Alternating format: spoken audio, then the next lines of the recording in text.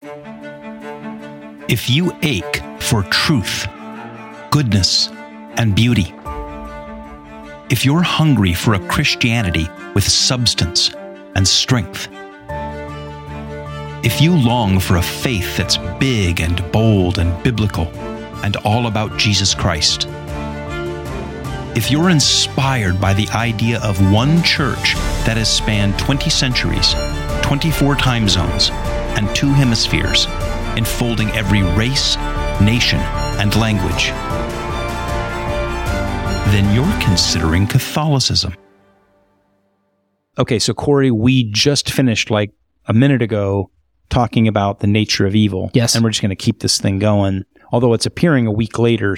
But we were talking about the nature of evil as being a void or an emptiness of God's qualities, privation of the good, as Augustine said. And now let's talk about the beings that, and again, going back to it, it's not that Satan and the demons make evil or create evil or are the source of evil, but in a weird sense, they sort of inhabit that void. Yeah, it sounds like a contradiction at first, because we just got through with refuting Manichaeism, which posits that there's an evil God who's responsible for evil and somehow produces it as a positive thing. But then we turn around and say, oh, there's a Satan. Because oftentimes the way people think about Satan is sort of God's opposite number, is that they're sort of struggling for the universe. They think of it in a Manichaean way. But as we get into Satan and the demons, we're going to see that that's not what they're like at all. Their being fits in with the Catholic understanding of what evil is as a deprivation of the good. I'm just going to pick up on what we talked about last time with the nature of evil being a void or emptiness, that these are the beings that, in a sense, they don't create that void, but they inhabit it. And we'll get into the eschatology of this, because I think they live on the edge of it now, on the edge of the precipice. Yeah. Because, we can think of times where in Scripture, like when Jesus crosses the Sea of Galilee to the land of the Gadarenes and he meets the demoniac, and he says, I know who you are, Son of God. You've come to cast us into the void before our time. And then also we know from Revelation that in the end, Saint Michael and the angels come back with Christ and they vanquish Satan and cast he and the demons once and for all into the void. Yeah, so there it's pictured as a lake of fire. Yeah. But in some sense, they live on the precipice of that void. Yeah, and we'll get into it because those are in some sense metaphorical. They're word pictures. The demons are not physical beings. It's not like if we travel far enough, we'll get to where the void is or where the lake of fire is. Right. But if we think of the void as the absence of God, they live in that space where the absence of God is. Now, let's we should probably back up. Back up. We're getting ahead of ourselves here.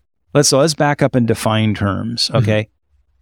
Tell us, and I know the Catechism of the Catholic Church unpacks this very clearly, who or what is Satan and the demons? Yeah, so going back to our conversation about angels, there is an order of beings that God created that are spiritual beings. They don't have bodies like we do, but they are intelligent, they have wills, they are persons. And Satan is one of those. That is the kind of being that he is. And when we talked about angels, we talked about how because they're not subject to the kind of change that comes with being a physical bodily creature, they have sort of confirmed wills. They choose and then they just continue choosing forever. They don't change their minds the way that we do from day to day or hour to hour. And so the good angels are those that are confirmed in their obedience and love towards God and in carrying out his will. Satan rebelled against God. He made an irrevocable choice to not serve God and to not love God and to try and do his own thing. And therefore he distanced himself from the good. As we said, he is distanced from truth and goodness and beauty.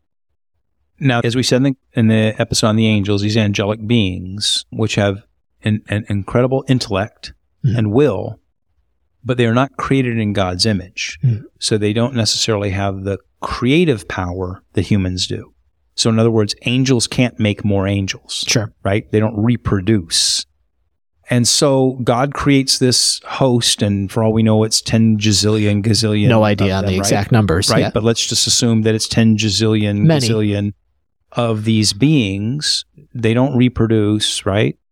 And they have enormous intellect and will, and they have freedom of intellect and will, right? So in other words, they are free moral agents. We can choose, as we said in that episode on angels, we can choose to be more like God because we're created in his image. They could choose to either follow him or not follow him, serve him or not serve him. That's the nature of the choice. Right. To use their enormous intellect and capacity to serve him or to not serve him, right? Right. Two things on that. Talk about the confirmation of that will with the demons. I don't know where I read this. It was a few years back. I wish I could remember who said it because I thought it was a really super clever idea, and then I would like to give attribution. But somebody, not me, had this really clever piece where they were talking about the choice of the demons to rebel. And they said we might sort of think of that as, okay, so there was Lucifer, who was this most powerful angel, and all these other angels, and they flew around doing whatever it is that the angels do or did. And then after a while, 1,000 years, a gazillion years, whatever, at some point along the way, they grew dissatisfied and chose to rebel. But he said, given their enormous intellects, maybe that choice was nearly instantaneous. Sure. At the moment that they were created, there's two paths in front of you. It's God speaks them into being and says, now, have being, have existence. Now, what will you do with it? And they go, I'm going this way or I'm going this way. And, this guy had made the point that for all we know, they made that choice in the first 5 seconds.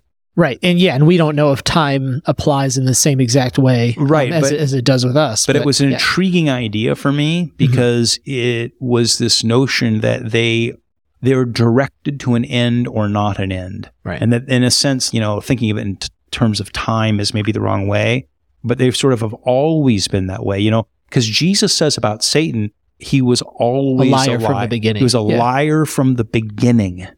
And yet we know he was created as this most powerful angel, and yet from the beginning he chose to be a liar. He chose to abandon the truth and goodness and beauty. So I always thought that was interesting. Yeah, it is interesting. But what you just said there that he chose is important. Like we talked about in the last episode about evil, God doesn't create evil. It's not a positive thing that he sets out to do.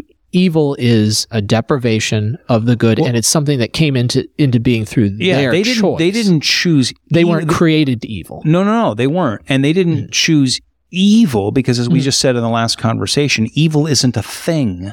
What they chose is they were given the opportunity to either serve God or not serve God. They turned their face away from Him into that. What we said in the last thing, the nature of evil is a void. It's an emptiness. It's a privation of God. They chose, and if you think of it this way, they chose to sort of turn their backs on him and direct themselves away from him.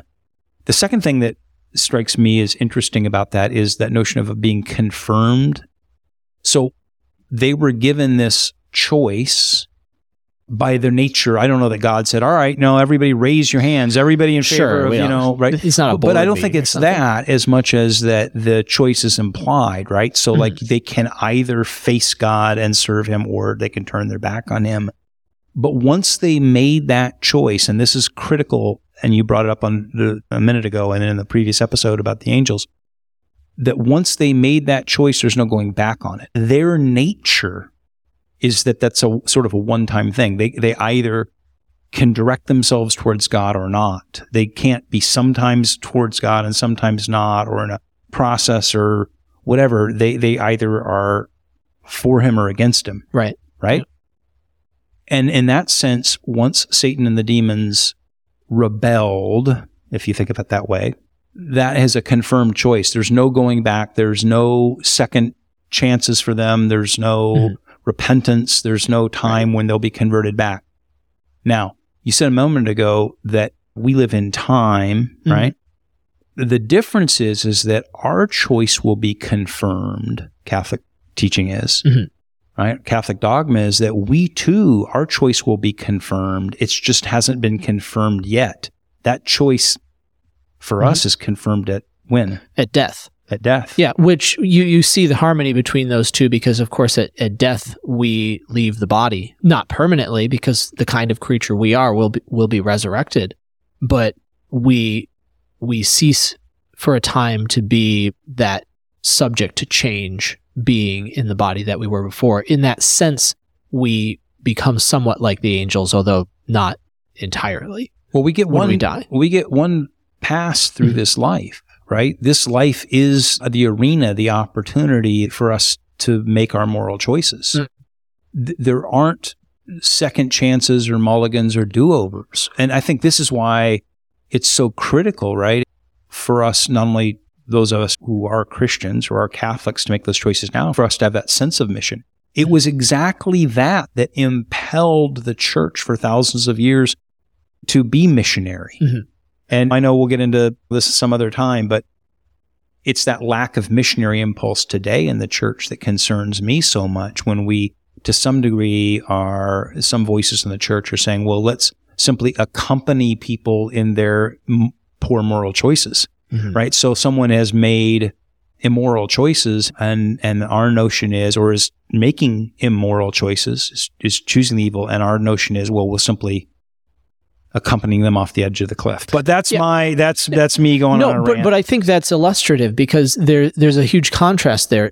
Good, as we talked about before, is creative and it's redemptive. It wants to make good things, and if it sees good things that have fallen prey to evil, it wants to help and rescue them. That's what the mission of the church is. That's what evangelism is, and that's what our works of mercy are, is to try and help and to rescue and to redeem fallen mankind who's subject to sin and death and damnation, but also to all the physical evils. That's why the church, feeds the hungry and cares for the sick and all these things. The demons are the exact opposite of that. They have a destructive mission and they seek to drag humankind down with them. Everybody's probably heard of the role of Satan in the fall of man, that Satan, because of the destructive nature of evil, he wants to destroy and deface the image of God in man. And so he tempts Eve and Adam to turn away from God in a similar way to how he turned away from God.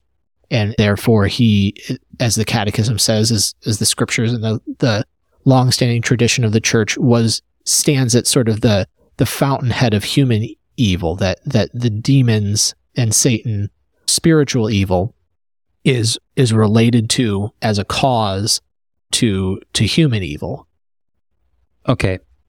There's a couple points I want to make. Yeah, go for it. I know, but I'm trying to restrain myself because a part of me wants to go off on a tangent. And, tangents are what this podcast is built upon. But, okay, so I'll risk the tangent for just a minute and then I'll try to get back onto the main track.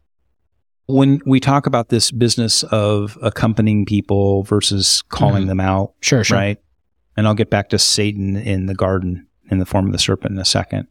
But just as an aside, to stick with my rant about maybe some current directions in the church that say the church's role is to accompany people wherever they're going. You and I did a book club episode, I don't know how long back, about Canticle for Leibowitz. Right. Right? And if you haven't heard that episode or read the book, and go back, but I don't want to rehash it all now. But there's this scene that we both agreed in there was one of the most powerful scenes in that book. Yeah, I know the one you're talking about. And that's where the bishop, right, or it was the abbot. Yeah, the abbot. There's this woman, and she's going to take her child to the euthanasia center. I won't even get into the whole why, right? But and they're going to go to the euthanasia center because the suffering and the abbot stands there and he has this really powerful kind of prophetic speech, and he says, "I adjure you as a representative of Jesus Christ that what you are doing is evil and you must turn aside or you face eternal damnation." Right? And she blows him off and goes to the euthanasia center anyway, right? And then I read about bishops of the Catholic Church in places like Canada and the Netherlands and other things where now we're doing euthanasia, and they're saying, well, our job is to show up and accompany people in their euthanasia journey. And that's happening, like the bishops in Eastern Canada. It's happening in the Netherlands. There are bishops of the Catholic Church and cardinals of the Catholic Church saying, no. If people are choosing euthanasia, that's the moral choice. We may not think it's a good choice, but it's our job to accompany with them on wherever they're going. And you go, I want them to be like the abbot in that thing and say, I adjure you by the power in the name of Jesus Christ to turn aside from this thing, because where we got to this a moment ago was that we become confirmed in those choices by the end. And as we said, the Satan and the demons were confirmed in their choice, but we become confirmed in our choices at the end. And I, in my life experience as a pastor and just personally, have been with people at the end of their lives, literally in the last minutes.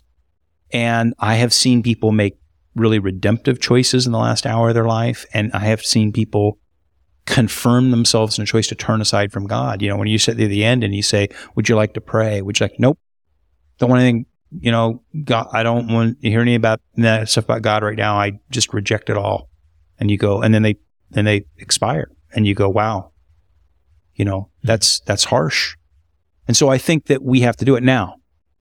Rant aside about some of the cardinals and bishops of the church who are sinful men like all of us. All of us, yes. And that's a whole other thing. And right. But I just felt like it's relevant there to talk about the confirming of our choices, because our job and the missionary impulse of the church was always to share Christ so that people would not be confirmed in the end. Well, where is it in the New Testament where it says that Christ came into the world to undo the work of the evil one? Right. Yeah, that it's a counter mission. Yeah. Now, that being said, let's get back on track here with Satan and how he tempts Adam and Eve. So he appears in the form of the serpent, right? I don't want to get into the whole thing about the serpent, right? But he appears in the form of a serpent in the garden, right? And what he does is he lies. But his lies are clever, right? He manipulates the truth. And it goes back to what we said in the last episode, Nature of Evil, that God's essence is truth, goodness, and beauty. And what he does is he subtly just takes enough of that away, just warps enough of it to make it appealing, so that Satan says, well, did God really say? And he introduces enough doubt. So he comes to the woman and the man and he says, did God really say you should not eat of this fruit? Well, maybe God's holding back something from you. Maybe God doesn't want you to do it because of this and this. And he introduces just enough distortion. So when we said the RGB analogy, if you listen to the last episode, he distorts it just enough. If he showed up as a fire-breathing dragon and, with a pitchfork and all that, said, come to hell. Do something really bad. Do something really, really bad and come to hell with me, right? They would go, ugh, right? But what he does is he introduces just enough doubt, just enough distortion in the truth and the goodness and beauty before them that they are led aside. And this is where the nature of Satan, let's get into this, what Satan and the demons are capable of and not capable of. Because good is a thing and evil is not a thing. It is no thing. It is nothing. They can't create. They can't make. They can't build. There is no positive value to it. And I don't even just positive. There's no constructive value. It has no substance. Right. It doesn't add anything. Yeah. It is without substance or form. All they can do is mar and deface and twist and warp that which is true or good or beautiful. Or outright destroy. Yeah. Right. And so the way that Satan and the demons work is they don't create like in the movies, this isn't Star Wars or whatever, where there's some powerful evil army of something or other, right? What this is they prey on our minds and our moral choices to continually introduce doubt and distortion. You want to talk about how they operate? Yeah. So the Catechism says that they have the ability to sort of attack on the spiritual or the mental realm, that they can introduce harm there, that they can suggest ideas and temptations to us. They can, in certain ways, manipulate the physical universe. They're limited by what God allows them to do. And it's always risky to try to attribute any particular bad thing that happens to the direct action of demons if you don't have evidence for it, because we just don't know in most cases what they are or are not doing. But you see this in the scriptures where Christ heals people who their illnesses are caused or at least facilitated by demons, illnesses of various kinds. And so or the book of Job, which you mentioned in our last conversation, where God gives permission to Satan in order to do certain things against Job and against his family and against his property, even against his body and causing disease. So there's a wide range of spiritual and physical harms that demons can cause or facilitate, but they're limited by what God allows them to do. And this gets, again, into the problem of theodicy that we alluded to in the last episode about why God would do that and how a greater good comes out of it.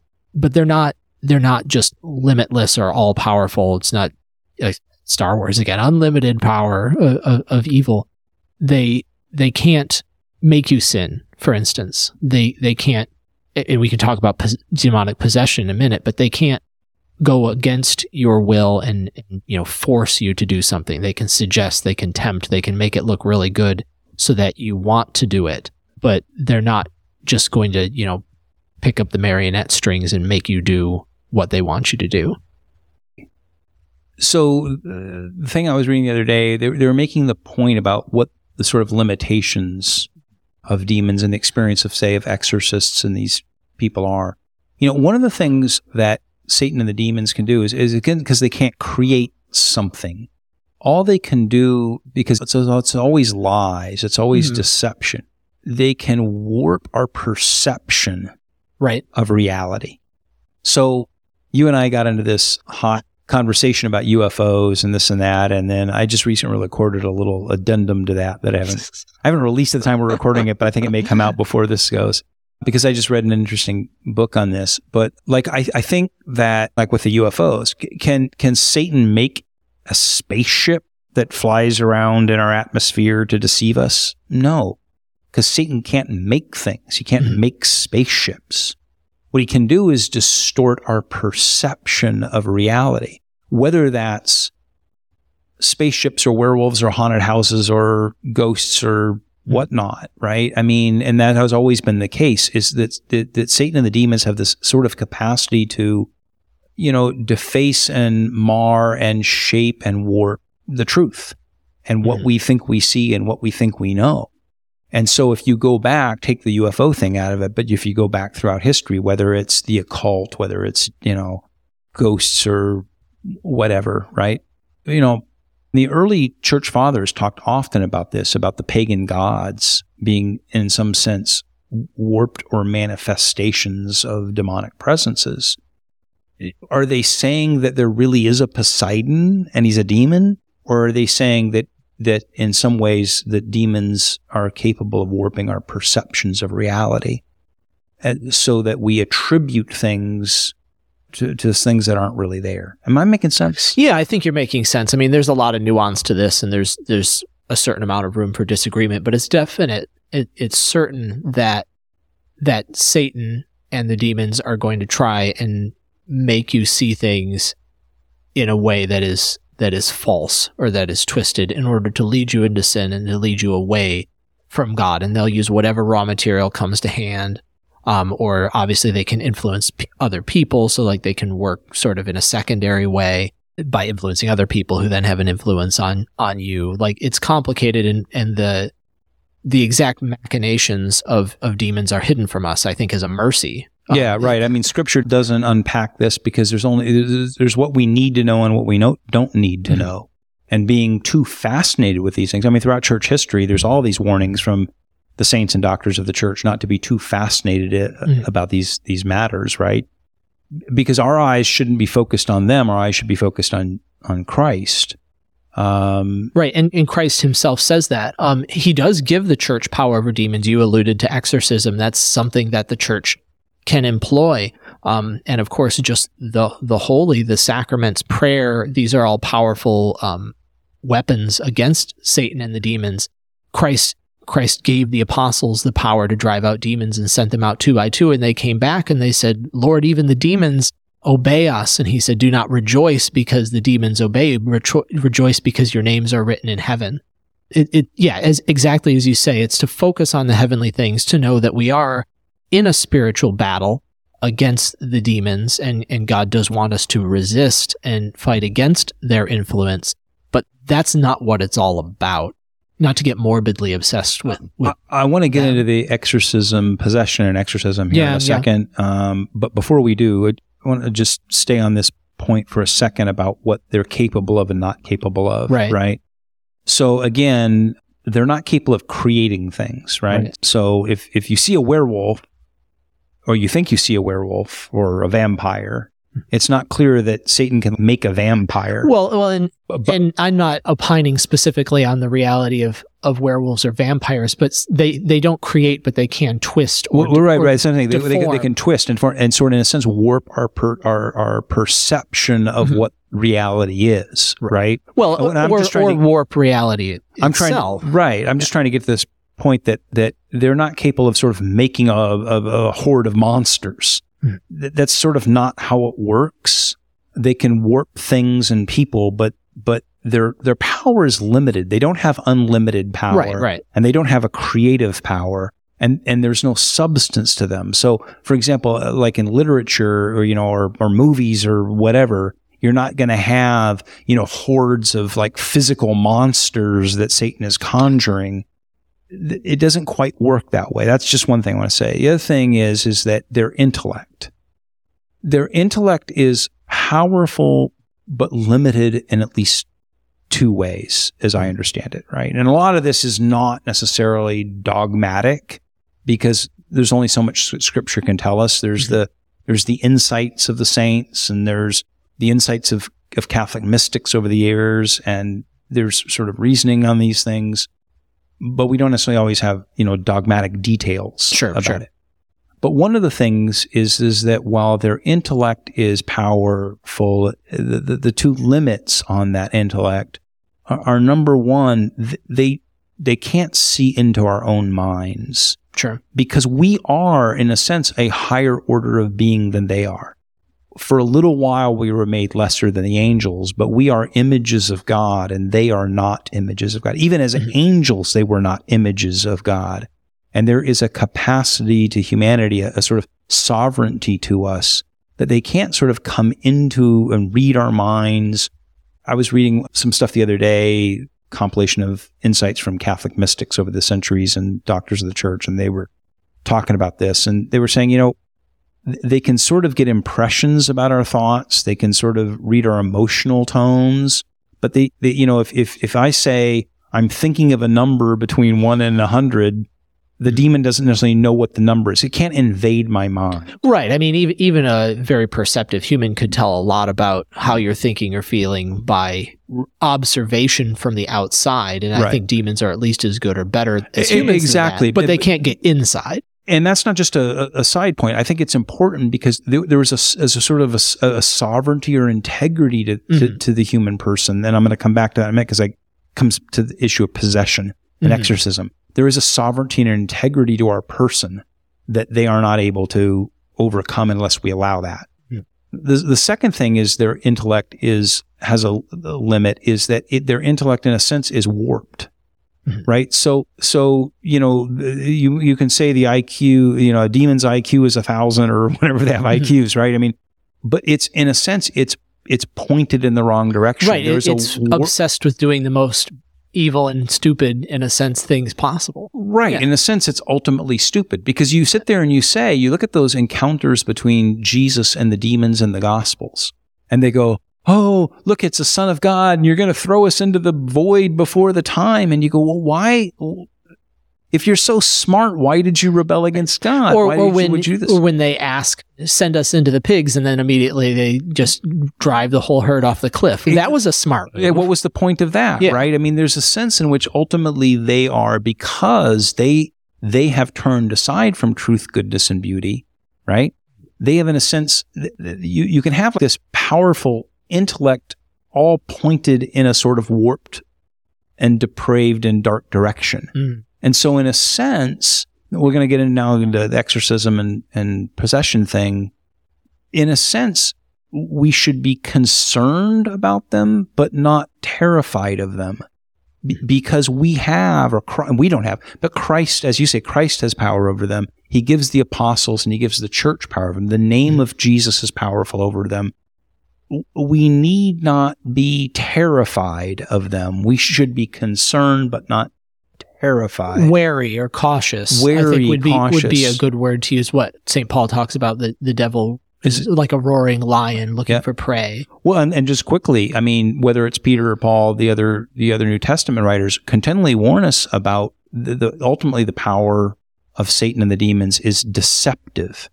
It isn't a creative or constructive or substantive power, because it says in the end what they will do is deceive many, lead many aside, be the fathers of lies. The power of Antichrist is the power of deception. You fight against, principalities and powers that can lead you aside, but in the end, they can't make those choices for you.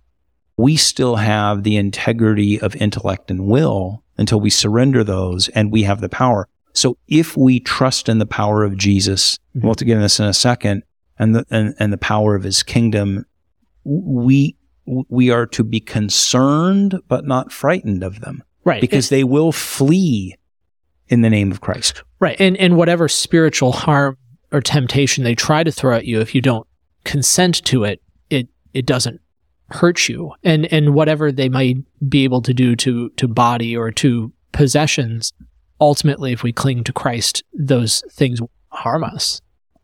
So enough teasing, enough playing around with this. Let's get into what everyone wants to know. Can you be possessed by demons? And what about exorcism and the Catholic Church and exorcists and the Exorcist movie and the whole nine yards? So let's define terms. What is possession? And let's just differentiate that from oppression. Yeah. Which are two different things. Well, and what the object of the possession is important. What is the demon possessing? The demon is not possessing the person's soul. I mean, a person can be mired in sin, of course, through the influence of demons, but the demon doesn't, take possession of the soul and make the person's will do things. The possession is of the person's body and control of their body. And then oppression is, it is what it sounds like. It's attack and it's influence. Harassment. Harassment is a good word, but it falls short of control of the body. Okay.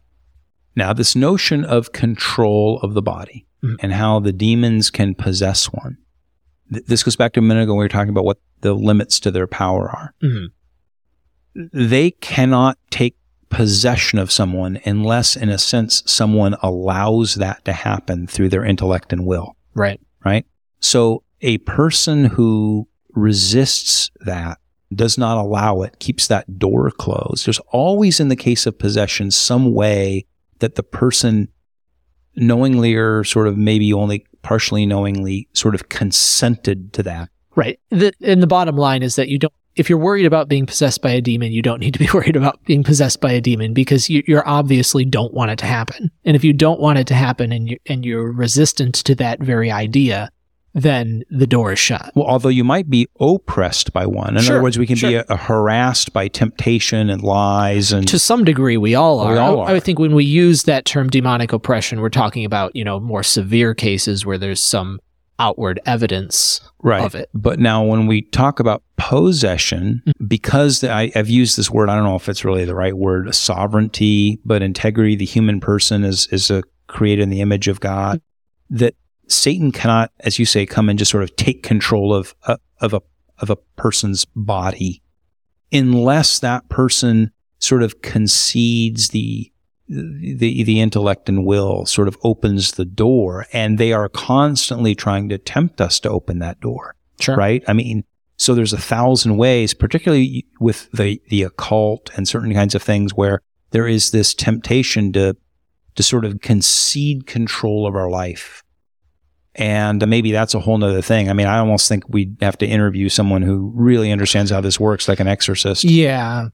But from what I can understand of it, there are these gates. In the last episode we were talking about how when I was a pastor and I would have moral conversations, not confession and reconciliation because I couldn't do that, but I have moral conversations with a guy who says, hey, I had an affair with my secretary and I don't know, it just happened. Well, it didn't just happen. You made, 27 choices in a row over 6 months for it to happen. In the same way, Satan doesn't come in and scoop you up and possess you. There is a sequence of gates that you sort of conceded more and more control of your life. Is that a good way to put it? Yeah, I think so. So when that happens, and we'll have to maybe in some other time or some other sources to really get into the nitty-gritty of how that happens. When the demon takes possession of a person's body, the person is still inside there. Yeah, I mean, in a sense, you talked about like the integrity of the person. The demon is not able to have complete... The demon can't just do whatever it wants, but in a sense, this is the worst that it can do because it's damaging or defacing that body-soul unity, which is constitutive of man, that the soul and the body are united, that there's a union, they're not meant to be separated. And for the body to be under the control of a demon and not under the control of the person's will, which is part of their soul, is a grave evil. It's not how things are supposed to be. It makes me think about the story in the Gospels where the father comes to Jesus and says, my son is possessed by this demon who makes him throw himself into the fire over and over. Does all these destructive things. Yeah, and that's that back to that sense of that evil is vandalism, defacing, marring the image of God. Or you think of the woman who was possessed by many demons and, engaged in prostitution or whatever, that sense of defacing and marring the image of God in her, right?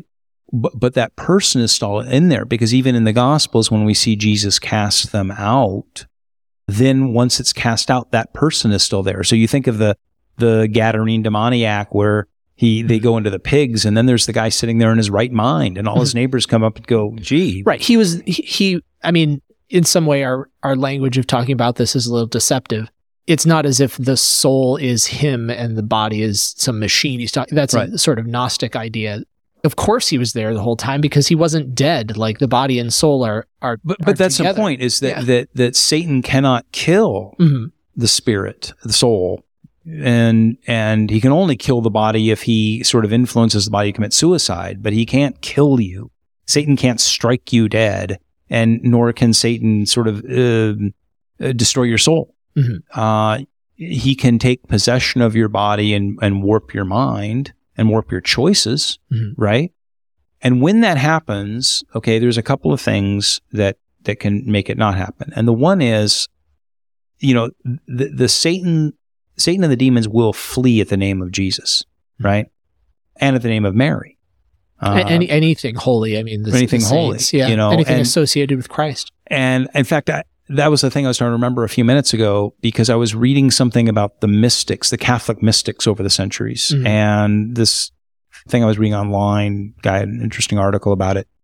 And he was talking about one of the ways that the mystics over the centuries, and even all the way back to, St. Anthony in the desert or whatever. And like he's in there, fasting all day and, this demons, early monasticism. Yeah, demons or whatever show up or they deceptive things show up. And so they'll claim to be an angel. They'll claim to be this or they'll claim to be that. And that one of the things that the mystics always did is what the scripture tells us is test the spirits, right? So spirits will come to you, test the spirits. And the way they would test the spirits, this guy's saying one of those mystics, is ask them to pray a prayer with the name of Jesus in it. Mm-hmm. You say, well, he said, St. Anthony or whoever, various mystics over the centuries, and some angelic appearance shows up and says, hey, and they go, great, let's pray the Lord's Prayer together. Because the demons will not do that. Right. There's an aversion to the holy. Yeah. And they will not speak the name of Jesus. And they will not speak the name of Mary, who terrifies them because she is, right, the one who crushes him through the incarnation. In fact, for that matter, I always love Saint Joseph, who is the terror of demons, right? Mm-hmm. So in a sense, as long as we cling to and speak the name of Jesus and invoke that, we protect ourselves. Right. Yeah. And that is one of the main ways of seeing Jesus's mission in the world, both during his ministry and his ongoing mission through the church, is that it is to redeem what Satan has marred and to take back, to destroy his kingdom and to assemble the kingdom of God. The Christian life, the life of prayer, the life of frequenting the sacraments is the way that Christ redeems us from the kingdom of Satan. At our baptism, we are brought out of the kingdom of this world or the kingdom of Satan into the kingdom of Christ. And so as long as we cling to that, we cling to Christ, we are subject to Satan's rule. Okay, I've been holding us off to the end because it's exciting to people, right? Like exorcism, like the movie The Exorcist, and you always see in the movies, Catholic priests exorcising demons. So let's kind of end on this whole exorcism thing. Sure. The principle of it is that, as you say, Christ gave the apostles and the successors of the apostles and the presbyters and priests that, operate in their name, gave them power over demons to cast them out, right? Yep. And so therefore the church apostolically and the apostolic successors, which would be the bishops, right, have this capacity, not in their own selves, like a bishop isn't like a magic guy, like he isn't, whatever, a Jedi master or something, but in their apostolic office contains a sort of power to cast out demons. And exorcists, right, are appointed by a bishop. Right. So I watched this really goofy TV series on HBO or something a few years back that was like just really weird. And it was like these two freelance Catholic priests like running around the country. That's where it's gone wrong. Freelance. Yeah, freelance Catholic priests who like this guy's like this Catholic priest and this other guy's like this ex-Catholic priest, and they run around like, casting out demons and monsters or something, sort of dumb. It was really kind of goofy, as if these guys, because they have a Roman collar, have this like power. Right. They've got the magic. Right. What it is each diocese, right, the bishop will designate someone in that diocese to be able to exercise this special ministry. You want to talk about that? Yeah. So as with many things in the church, it's formalized. There is a rite or a ceremony of exorcism that would be performed by a priest who is an exorcist in a case of genuine demon possession. And the church doesn't just assume that someone is demon possessed because they say they are or someone else says they are. Like, it's part of the exorcist's job to make sure that person has psychological evaluation, to see what's going on in their life, to get them other kinds of help if that's what they need, because other things can be mistaken for demon possession. But if there genuinely is demon possession, then there is a rite, a series of prayers that priest is authorized to pray in order to cast the demon out. But that's major exorcism. There are minor exorcisms, like I alluded to earlier. There's a minor exorcism that happens at baptism. There are prayers that priests, or even anyone really can ask for Jesus to protect them from Satan and the demons. The St. Michael's prayer, those are in some ways minor exorcisms that call upon Christ's power against the forces of Satan. But the headline thing, right? The headline thing is the headline thing where the guy comes in and, there's the old priest and he comes in and the power of Christ, and then the girl spins around in the room and all this kind of stuff, right? Like the movies. Just unpack real quickly as we end. What are the circumstances under which that happens? What are the principles of it? What it is, if somebody suspects that they're possessed by a demon, well, it wouldn't usually be the person who is. It'd be someone in their life, someone who cares about them. They would approach the church. The exorcist would evaluate the situation. Either they're trained as a psychologist or they work with a psychologist to figure out what's going on with this person. Right. They eliminate the possibility this is just a normal psychological. They eliminate natural causes. And of course, those could be enmeshed. It's certainly possible that you're possessed by a demon and you have some kind of mental illness, or it's purely mental illness and it's not a demonic possession. They help them in other ways if that's needed. But, and as you alluded to before, that there are and I'm not an exorcist, and you can find reputable exorcists to get more details on this. But if a person is averse to the name of Jesus and Mary, or to holy items, sacramentals like holy water, that would be evidence that there is probably a demon involved here.